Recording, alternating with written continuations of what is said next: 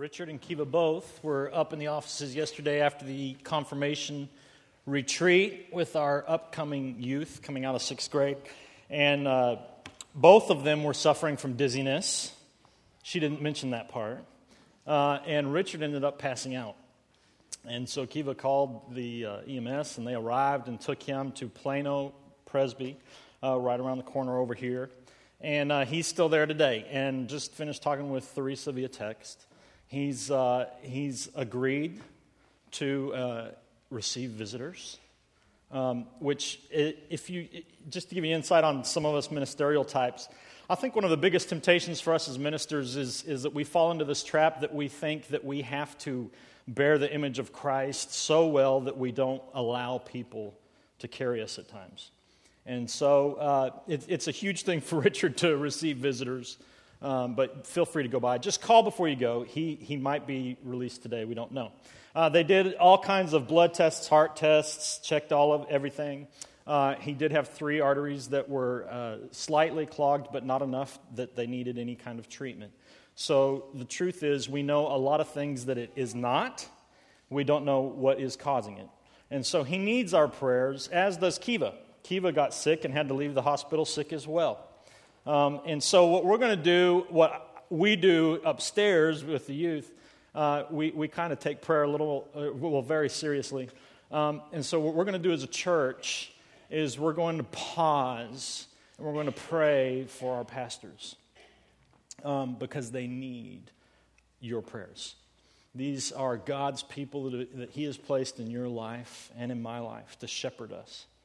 And so just as Moses, when the Israelites were fighting the battle, as long as Moses held his staff high, the battle was being victorious for the Israelites. But as he got tired and his staff was lowered, the battle began to turn to the other side. We need to be supporting our pastors. So I'm going to ask you to stand.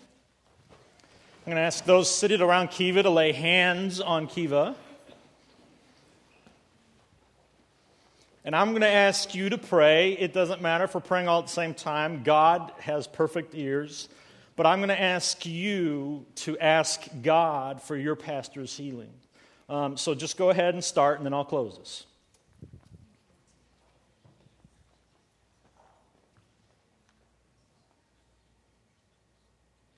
You can be louder than that.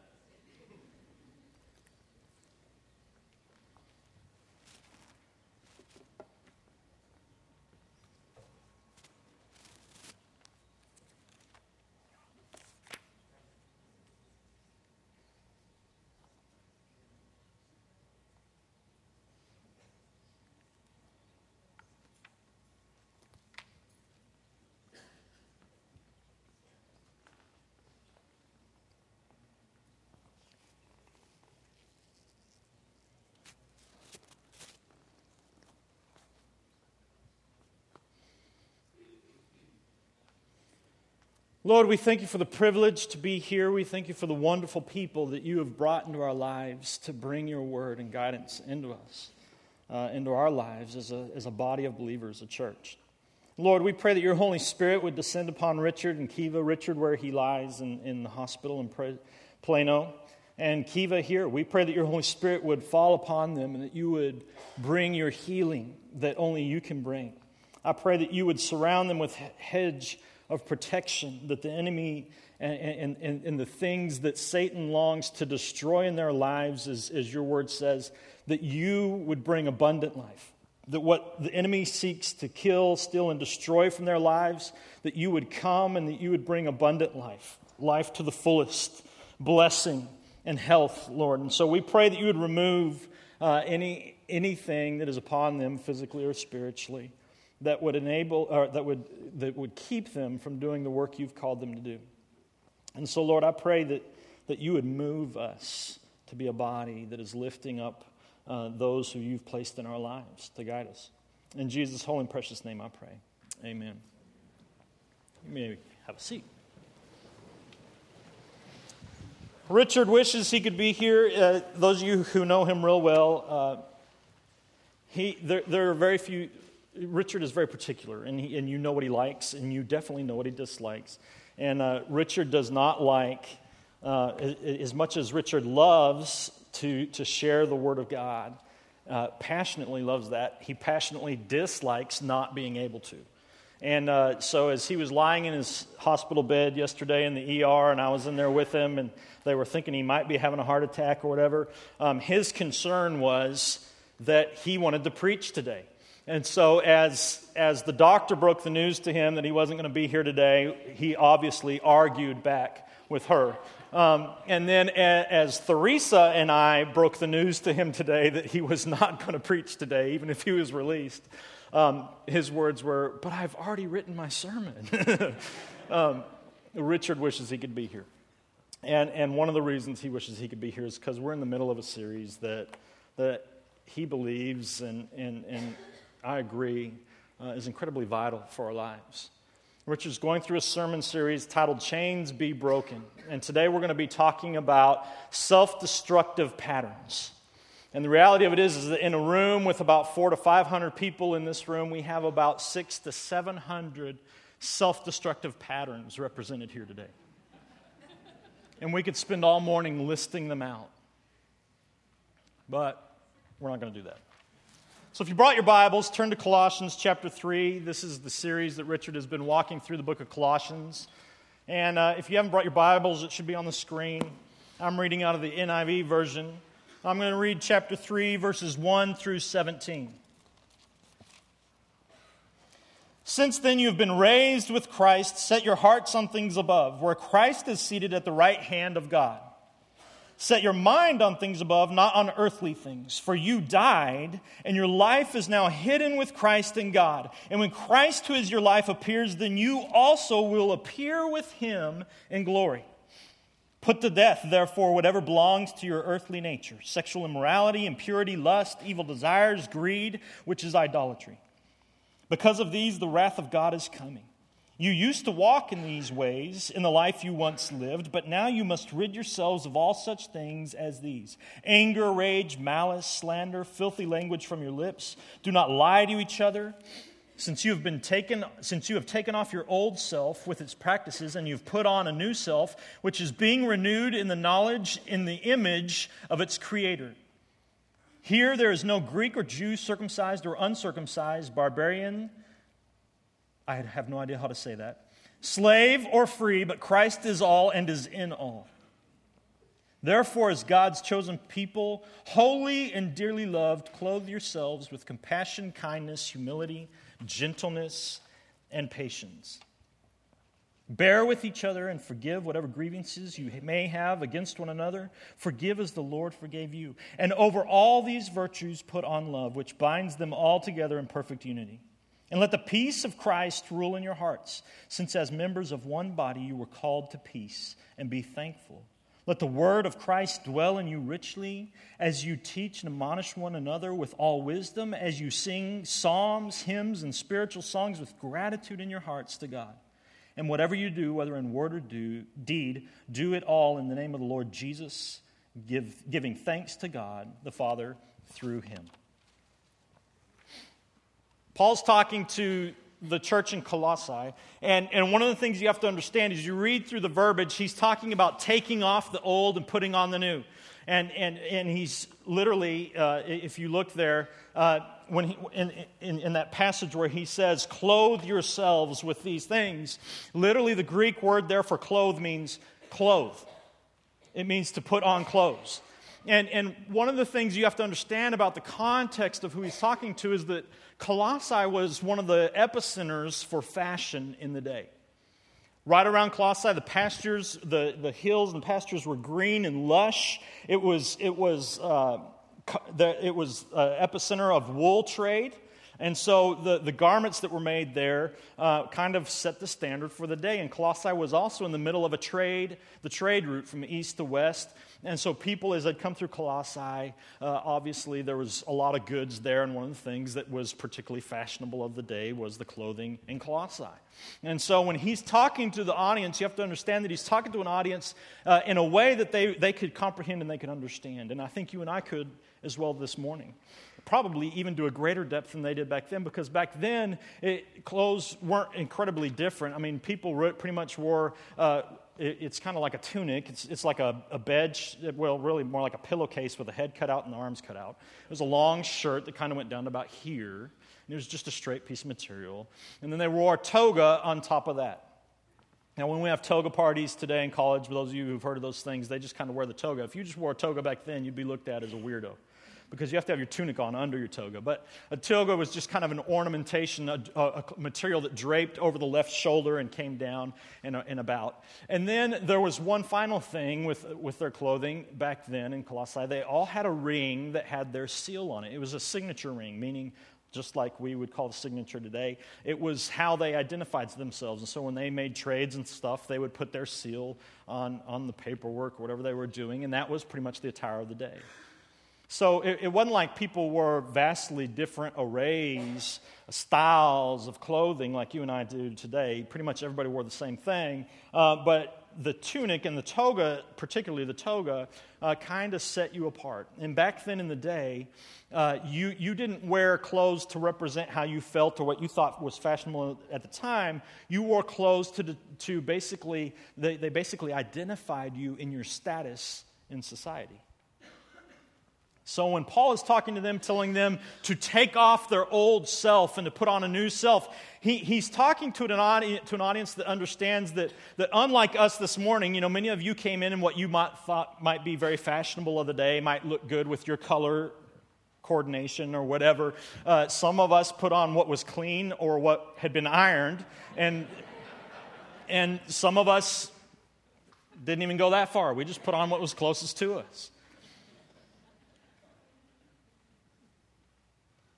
Back in the day, they weren't so into clothing. And clothes, basically, the toga, all it marked really was their status. You would know immediately just by walking into a room who was a slave, who was a landowner, who was a slave owner, who was a person of business. And so when Paul comes to this audience and he says, listen, take off your old self and put on the newness in Christ. God has made you a new creation.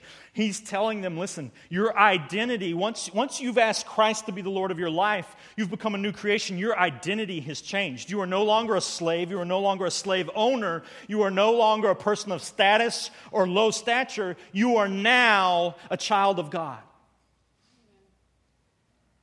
And so when we talk this morning and when we start talking about obtaining freedom from our self-destructive patterns, we need to understand, as Paul was talking to them and he starts naming off things, we need to understand that when we come into this room and there's things in our life that seem to be controlling us more than us controlling them, God is saying, listen, you've been saved. You are no longer a slave to your past. God has made you a new creation, so take off the old and put on the new. And of course, the question for us this morning is, okay, so how do we do that?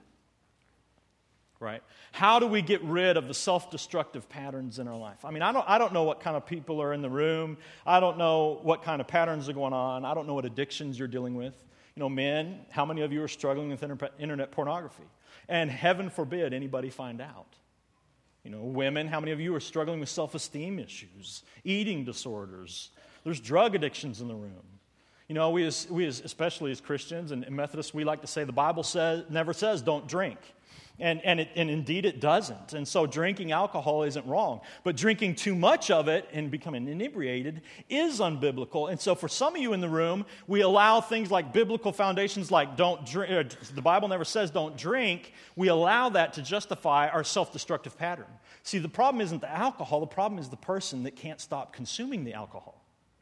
It's the pattern in our life, right? And so some of us in the room, some of us could drink a drink and be just fine, but some of us have self-destructive patterns, and so we say, well, the Bible says don't drink, so we take the one drink, and inevitably, the one drink isn't the problem. The problem is that we don't stop there. And all of those things I mentioned and all the things that Paul mentions here as self-destructive patterns, they don't just stop there. They infiltrate into our every area of our lives, right? Paul says it like this, God, why do I do the very things I don't want to do? Can you relate this morning? If we're really being honest with ourselves. I mean, to me, even just a second ago as we were praying for our pastors, some of it's cultural. I get it in the United States. We're not very boisterous in our prayers, you know. But I think some of it, too, is that we walk in this room and we are so tied up in bondage in ourselves that we are afraid that the person next to us hear us praying and asking God to heal our pastors.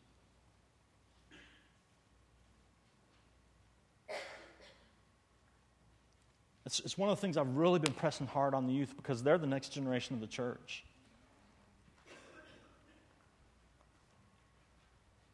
And I wanted to cry out for Richard and for Kiva. They're going through some heavy stuff. What is it that keeps us as a church from calling out to this God who has the ability to heal? Well, we did call out. I hear what you're saying. We did call out. But there's something in us, especially culturally, that keeps us tied into bondage in these self-destructive behaviors, just like the church in Colossae. And Paul's saying, listen, when God saved you, He gave you the right and the ability to take off the old and put on the new. So how do we do that? I'm going to give us. We're going to walk through 4 things this morning, real quickly, to do that. What are the things that help us persist in self-destructive behaviors? The first is self-perception. Okay. By that I mean we often look at ourselves in terms of our faults. Or as a psychologist, C.M. Bellick notes, focusing on the future rather than why you failed in the past prepares you to perform at your best. When focused on failing, oftentimes we try to control every aspect of what we are doing. Folks, that's legalism. Legalism and ritualism tries to control us by focusing on our failures. How many of you in this morning, don't raise your hands, are struggling with a self-destructive pattern? You struggle with anger, you struggle with anxiety, depression, whatever. How many of you in here struggle with a self-destructive pattern?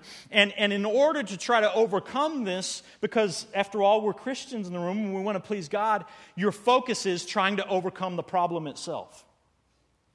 Well, according to the psychologists, in essence, what we're doing when we do that, and according to Paul in Colossians, essentially what we're doing when we focus on the problem rather than focusing on the solution is that we perpetuate the problem. See, Christ came to set us free. And somewhere along the church, we understand God's grace for salvation. We buy it, but as far as sanctification, the process of us becoming like Christ and pleasing the Lord, we leave grace at the door and we punish ourselves time and time again, right? Yes, God freely saved me by grace, but man, this addiction that I struggle with, God, I need to overcome this for you because I know it doesn't please you, and so we focus again and again and again and again on our addiction and trying to overcome and trying to overcome and trying to overcome, but what we don't realize and what Paul is saying is, listen, you trying to deal with your past is ridiculous because you've been set free from that past. So while you're focused on trying to overcome your problems, you are keeping the problem the main thing in your mind rather than the solution. God never intended for us to overcome our problems. God overcame our problems on the cross in Jesus Christ. And then Jesus said in John 14, listen, I've got to go because I'm man. I'm here. I can only be in one place at one time. But I have to go so that I can send the one who will come after me, the Holy Spirit. And He will come and dwell within every believer. And He will heal. He will bear testimony of who I am. And so for us as believers, when we focus on the problem, when we focus on our failures, when we focus on the bad things that have happened in our past, and we try to overcome those things to please God, God's saying, you're getting in my way. Jesus overcame that on the cross. So get your focus off of your addiction, get your focus off of your anger, get your focus off of your depression, your alcoholism, your addiction to cigarettes, whatever it is, get your focus off of that. God has set you free from that. Take off the old and focus on the new. The first thing that keeps us tied into our self-destructive patterns is that rather than keeping our focus on Christ and understanding with patience that it's going to take a work of God in us to overcome these things, and therefore we keep our focus on Him, you and I try to overcome these things for God. And that's not how God ever intended it to be. Paul says, you have been set free from your past, so take off the old and bask in the new. Actually, the Greek definition of the word clothe means to clothe or to sink in. To sink in. Anybody in here ever drowned before? He's not kidding. He almost did. I did when I was little. When I was 7, we were learning to swim. My brother and I were taking swimming lessons. We were supposed to stay on the shallow end. We were taking a break, and there was this lifeguard. I know, I was 7, but anyways, I was an early starter. There was this lifeguard sitting on the deep end, and she was good looking. And so all the little kids, just like if you've ever seen the movie Sandlot, all us little kids were like, oh, that's, ooh, yeah. And so me being who I am, I was like, well, I'll go talk to her. And they're like, no, you won't. And I was like, yes, I will. So I ran over there and started talking to her. Well, the lifeguard was sitting on her little perch by the deep end, and her boyfriend was sitting right there talking to her. And I come up and just start asking her questions, kind of like, whatever, step back, boyfriend. I'm 7 and I'm proud. So I start talking to her, and boyfriend kind of gets annoyed, and so he just pushes me in the pool. He didn't know I didn't know how to swim. And so I'm going down, I don't know how to swim, and I'm like, woo! And it is everything they say. The light at the end of the tunnel, really, it was the light of outside the water, and it was getting darker because I was sinking. But I remember distinctly on my face, I'm sinking, desperation, can't breathe. He's laughing because he thinks that I'm just goofing off, and she is too. And as things literally start going dark, I can see her face still today. She realizes, oh wait, he's not playing, and so she kicks him and jumps in and pulls me out. And it was the most terrifying, one of the most terrifying things that's ever happened to me in my life. Fortunately, I did end up staying in lessons and learning how to swim, and now I love the water. But what Paul's talking about when he tells the Colossians, listen, sink into the newness of life. He's saying, listen, forget your problems. Problems are going to be there, but Christ overcame on the cross. Recognize that when you got saved, Holy Spirit came and dwelt within you, and He dwells within you, and He made you a new creation. So let that just sink in that. Meaning, lose all control over your past and your issues. Give it up and just die to yourself. Just let it all go and sink into the fact that you are a new creation. Let God's grace sustain you until His holiness changes you. Does that make sense? Second thing that keeps us in our self-destructive patterns is resentment. How many of us walk around today mad at other people for their self-destructive patterns? Maybe you had a horrible childhood. Maybe you had a father or a mother who was an alcoholic, who beat you, who did drugs, who was angry all the time, who had self-destructive patterns. Maybe they passed those on to you and you resent them because you're dealing with the same things they dealt with then. I don't know. Maybe it's a spouse. Maybe it's a brother or sister. Maybe it's another church member in here. When we bear resentments, it keeps us focused on our issues, and resentment makes the issue that we are angry at become our issue. In the same verses we read, actually, let me do this. 2 Corinthians 12, 6 through 10. Even if I should choose to boast, I will not be a fool. This is Paul who's talking. Because I would be speaking the truth, but I refrain so no one will think more of me than is warranted by what I say or do or say, or because of these surpassing great revelations. Therefore, in order to keep me from becoming conceited, I was given a thorn in my flesh, a messenger of Satan, to torment me. 3 times I pleaded with the Lord to take it away from me, but He said to me, my grace is sufficient for you. My power is made perfect in weakness. Boy, let that sink in a little bit. Therefore, I will boast all the more gladly about my weakness so that Christ's power may rest on me. That is why, for Christ's sake, I delight in weakness, in insults, in hardships, in persecutions, and in difficulties. For when I am weak, then I am strong. Whew. That's good stuff. Colossians 3:12 and 13 says that we are God's chosen people, holy and dearly loved. So forgive as the Lord has forgiven you. Here's Paul, the guy that wrote most of the New Testament, and admittedly he's saying, God allows me to walk around for years with this demon tormenting me. Now, we don't know what his struggle was. We don't know what the thorn in the flesh was. People have tried to figure that out for ages. And the reality is, Paul doesn't tell us because it doesn't matter. Because what Paul's point here is not the fact that he had a self-destructive behavior in his life. What Paul is getting at is he's saying, listen, what God revealed to me is that I didn't need to be perfect. Even though I had this issue that was tormenting me, and like I referenced earlier, he said there's these things that I do that I don't want to do, but I keep doing them. Even though I asked God 3 times to take this away from me, God says, you know what? No.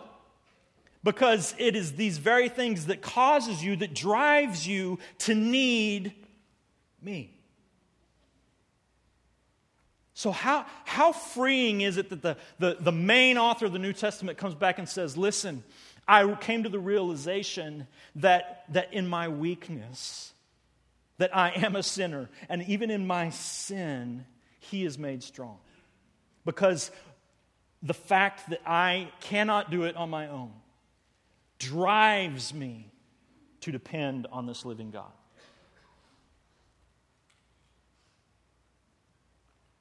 Which leads us then to, as he finishes out, saying, so then if we are truly God's chosen, beloved people, then He commands us to forgive others.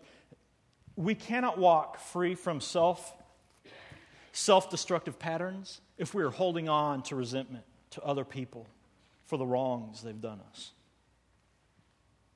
Because just as we need to walk in the grace of God and the newness of life that He has given us, so do they. So if we're not focused on our own self-destructive patterns, we can't be focused on others' self-destructive patterns either.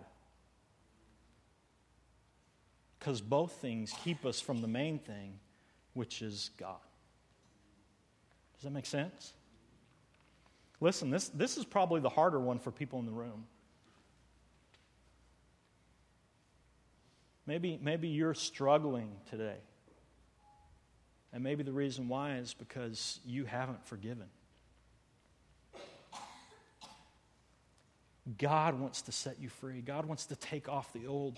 God wants to tell you this morning that the things those people did to you that have hurt you so much, God is sitting here this morning saying, listen, I want to take the weight of the pain that they caused you off of you. So forgive them not for their sake. Forgive them for me and for you so that I can come clothe you with newness of life. That resentment's going to kill you. Third thing that keeps us in self-destructive patterns this morning, or the third way to get over it, we need to wrap ourselves in gratitude. Look at verses 15, 16, and 17 in chapter 3 in Colossians. In all three, he tells us to be thankful, and in everything to give thanks to God. Dr. Hans Selye, a world-renowned endocrinologist, wow, I got that one out, says this: gratitude is the most helpful emotion a human can feel. There is scientific evidence that the emotion of gratitude actually increases our immune system along with other physical benefits. Here's Paul, the man who had murdered Christians for the sake of his religion, comes face to face with Jesus Christ and has a total turnaround. Paul would later on go on to say that of sinners, I am the worst. Goes on, has this complete turnaround. He becomes the missionary. Without Paul, undoubtedly, you and I would not be sitting here today. Paul was the one who took the gospel to the Gentiles. He took it out to the world. And here's this guy who's living for God, lived the rest of his life a life of sacrifice, a life of celibacy, a life of traveling incessantly, a life of torture in prison for the sake of the gospel. And in the midst of all that, he's struggling, and he says, God, take this thorn from me. And God says, no. 3 times. And finally, Paul comes to the realization that the thorn doesn't define him. God doesn't need him to rid the thorn in order to please God. God, as he says in Colossians 3, you are my chosen child. You are a holy person because I live in you in the Holy Spirit. And so, let the Holy Spirit well up inside of you. Forget your issues. Forgive those who've wronged you. And be thankful that my grace is sufficient until I heal completely. See, it's not just enough to forget our issues, to forgive the issues of others who've wronged us. We have to turn from those things. And instead of focusing on those things, we need to begin to focus on the one who has indeed set us free. And it starts with gratitude. Jesus, thank you that I don't have to overcome my issues to please you. Thank you because you bore death on the cross, and the blood you shed on the cross covers those issues. Your word says that you cast them as far as the east is from the west. That I am forgiven, that when you look at me, because of the Holy Spirit inside me, you don't see my issues and the sinner that I am. You see a chosen, holy child, dearly loved, as Colossians 3 says. We have every reason to be thankful, not resentful or captive to our old life. We have every reason to be thankful because we can walk in newness of life. And finally, the way we overcome self-destructive patterns is by soaking in the Word. 2 Corinthians 10, 4-6 says this. The weapons we fight with are not the weapons of the world. On the contrary, they have divine power to demolish strongholds. We demolish arguments and every pretension that sets itself up against the knowledge of God, and we take captive every thought to make it obedient to Christ. And we will be ready to punish every act of disobedience once your obedience is complete. Let me explain what Paul's saying here. He's saying, listen, the Word of God says that the thief comes to steal, kill, and destroy our life. Satan wants us dead. He wants us walking around miserable and destroyed. But that's not where it ended. Jesus goes on to say, but I have come to give you life and give you life to the fullest. And Jesus is talking about his death on the cross. And because of his death on the cross, something miraculous happens. Something that we cannot explain. But Jesus' death on the cross comes and covers our iniquity. It covers our sins. It covers our issues. It even covers our future sins and issues. And when the Bible says that when we confess, believe in our hearts that Jesus is Lord, that Jesus died on the cross for our sins, and we confess with our mouth that he is Lord, something miraculous happens. Paul calls it a mystery in Ephesians and in Romans. He says the Holy Spirit comes, and he comes and dwells within us. And he begins to sanctify us. From the inside out, God comes and he puts all the holiness of himself in the form of the Holy Spirit. He puts it within us.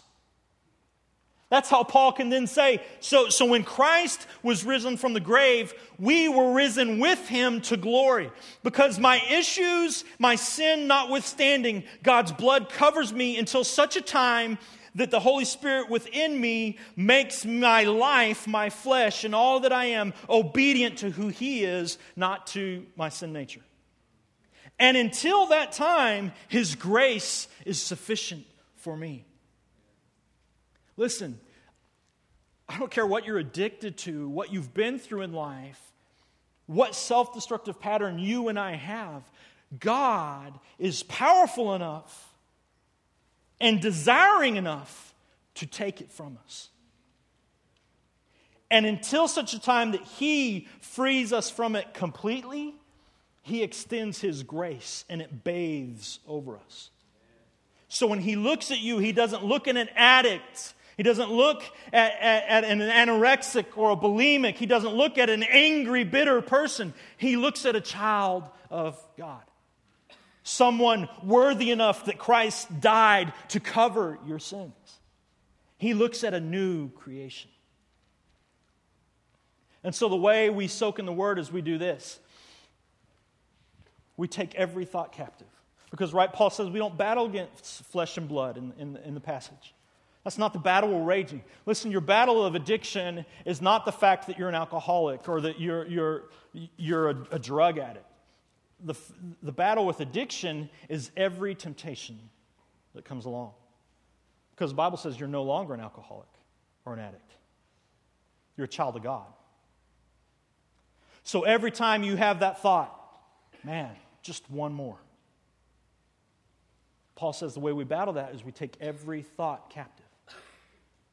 And the way we do that is by comparing it with the Word. We live a life not focused on our issue, but focused on God.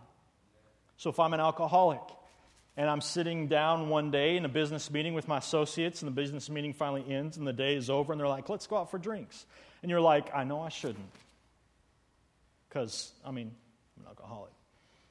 But I really need this deal to go through. So you end up going. And they all order drinks, and you're like, I really shouldn't. But the Word says drinking's it doesn't say that drinking is a sin. So I'll have one. And up to this point, you're okay. But you get the one. And then you're like, man, I'll just have another, because they're drinking up, and that's where we need to stop and take that thought captive. Because our focus right now is on the issue. We need to put our focus on Christ. So we take that thought and we say, God, what does your Word say for my life in this moment? Your Word says that you've come and that I can take off the old and I can put on the new. So I don't have to be a slave to my desire for that next drink. So Lord, I rather than trying to quit being an alcoholic, I'm just going to say that today, this moment, this thought, I'm going to take it captive and I'm going to submit it. And as He says, I'm going to make it obedient to who the Lord is. I've taken off the old. That thought doesn't dictate how I act anymore. Your Word dictates how I act. So I put on the new and I say, God, your Word says that you have freed me from this bondage. So I say no to the temptation and I choose to live in the grace and the freedom that is your Word. And so we overcome. And we do that until such a time as He says that God makes every act of disobedience. We get ready to punish every thought, every act of disobedience, until once your obedience is complete, until I no longer struggle anymore. Maybe you're in the room and you've got this self-destructive pattern and you've been trying for years to overcome this pattern. And maybe what God's trying to tell you this morning is quit trying so hard. You don't need to overcome. I've overcome. All I want you to do is lay down every temptation, every thought, and give it back to me. So if you're angry because your parents abused you or mistreated you in your past, God isn't saying this morning, listen, I want you to quit being an abuse victim, because you'll be an abuse victim the rest of your life.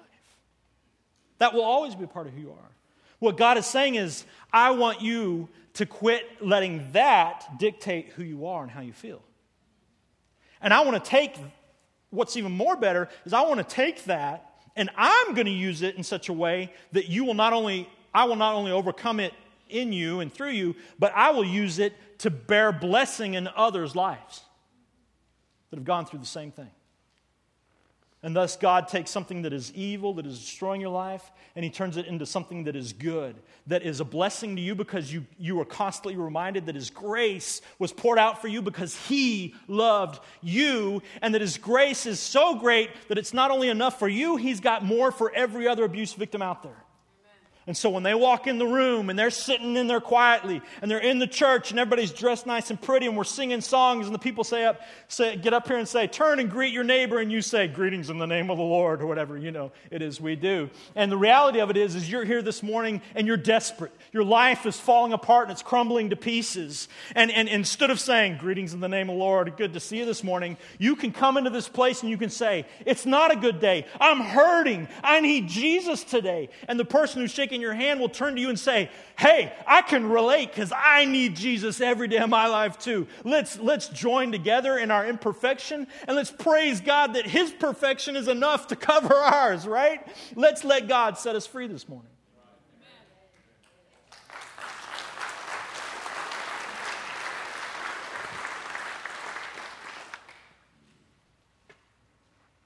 It's what gives us the confidence to stand up when we say that Richard or Kiva are sick. It's what gives us the confidence to stand up and unashamedly say, Jesus, you are God. You can heal all things. So I ask you to heal our pastors, because our sin doesn't sit there in the back of our minds going, you really can't ask this in confidence. Who are you to really ask for their healing? Well, Paul says, I've taken off the old.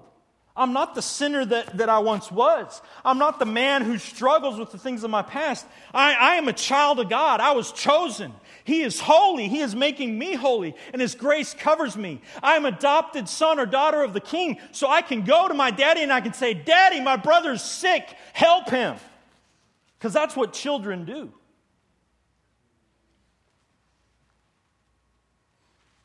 This morning, if we're being honest with ourselves, tons of us are hurting. I wonder if we couldn't stop and actually be the church this morning. The worship team is going to come back up, and we're going to open the altars. And I'm not going to ask you to come just pray at the altar and ask God, to make things right. I'm going to ask us to be the church. The altars are open for you to come, for you to find someone and share with them. Listen, I'm hurting. I'm struggling. I've got this stuff in my life, and it's resonating with me. I need to take off the old, and I need to put on the new. And here's what I think God wants for us this morning. God wants for us to quit being a church where we walk in the doors, we all face forward, we greet each other for 2 minutes, and then we sing songs, hear business, and we go out. I think what God wants is for us to come in the rooms, and He wants addicts to meet up with other addicts and to discover freedom. And He wants people who've been abused to meet up with other people who've been abused and say, I'm not alone. God is here for us, and God wants us to be the body, and God wants us to minister to each other. The Word of God in James says, if one of us is sick, ask for the elders to lay hands on him. Confess your sins one to another that you may be healed. Not that forgiveness comes in confession, but healing comes in confession in the sense that we realize we're not alone. Because if God could take away this person's addiction, then He could certainly take away mine. But how will I know if God's taken away his addiction if I don't give him a platform to share that he struggled with that too?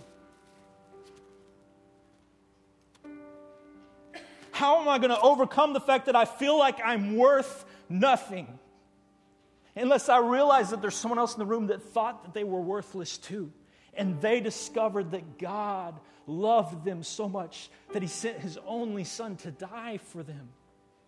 Not so they could go on being someone that feels worthless, so they could understand the value that He placed in them, that He has sent His Holy Spirit to live within them, that His grace covers them, that they can take off the old, they can take off the worthless feelings, the depression, the anxiety, the resentment from their past.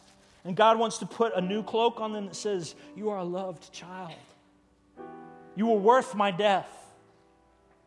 I love you. I have chosen you. I am calling you to freedom this morning. Will you bow your heads?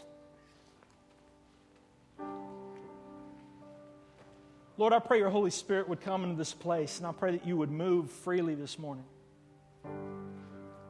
Lord, it's not enough that we talk about breaking the chains in our lives.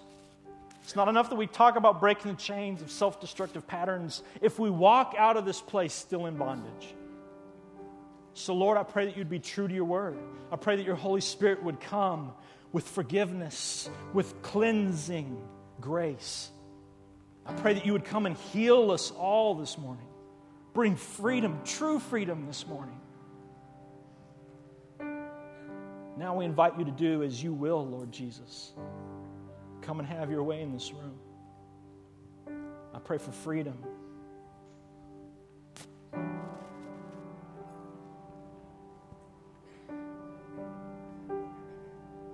We're going to stand and we're going to sing. And I'm just going to invite you that if you are at a place where you need the Lord's freedom this morning, then ask for it. God doesn't need anything from you to deserve it. God is extending it freely to you. If you need someone to pray with you, just come to the altar and open your hands. They don't need to know what you're going through because God knows. But there are people in this building that want to pray with you. And we're going to trust God that His Holy Spirit will match people up with people that need to be matched up. So that if you come and you extend your hands like this, that someone will come, that God will lay it on someone's heart who's the right person to come and pray over you for freedom this morning.